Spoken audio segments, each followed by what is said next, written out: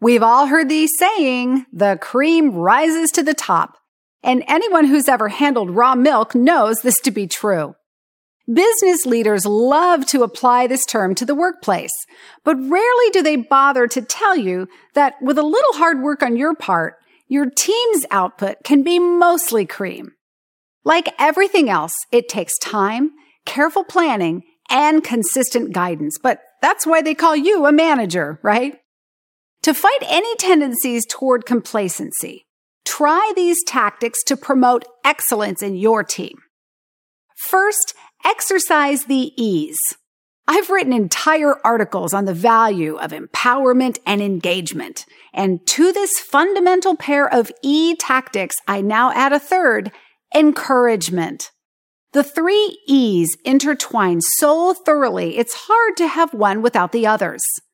Engagement involves getting your people to care enough about what they do to grab the ball and run without constant prodding.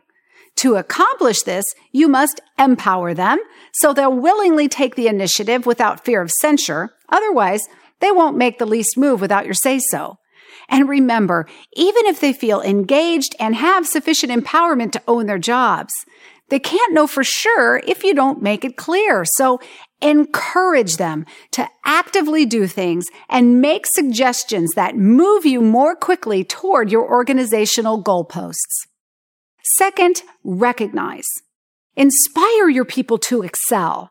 Don't just lead by example. When someone does something right, give them a public pat on the back.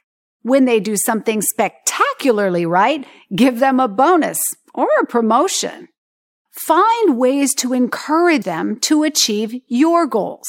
Monetary incentives make for excellent motivation, so don't stint with the contents of the pay envelope. Third, train. Study your team members well enough to recognize their strengths and weaknesses, then hone those strengths and shore up their weaknesses. The former often profits you more than the latter, though you should try to do both whenever you can. Put some deep thought into the subject and then spend your training budget on the mix of group and individual activities that best aligns your team's effort with the overall organizational strategy. Fourth, challenge. Unproductivity, thy name is boredom. When someone's work seems too easy, they'll stop paying attention and get sloppy. If someone proves they can handle a fuller plate than you initially expected, set them a tougher task. Suppose Al Einstein worked for you. Would you have him mowing the lawn and trimming the hedges? I doubt it. If you know someone has the potential to do more, let them. Reach for the stars. There's plenty of room at the top for anyone seeking excellence.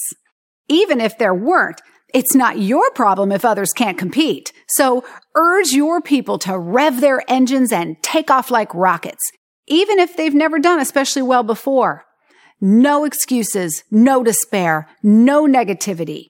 Even if you don't quite hit your mark in the end, at least you set one. Keep trying. And as the saying goes, you never really fail until you just give up.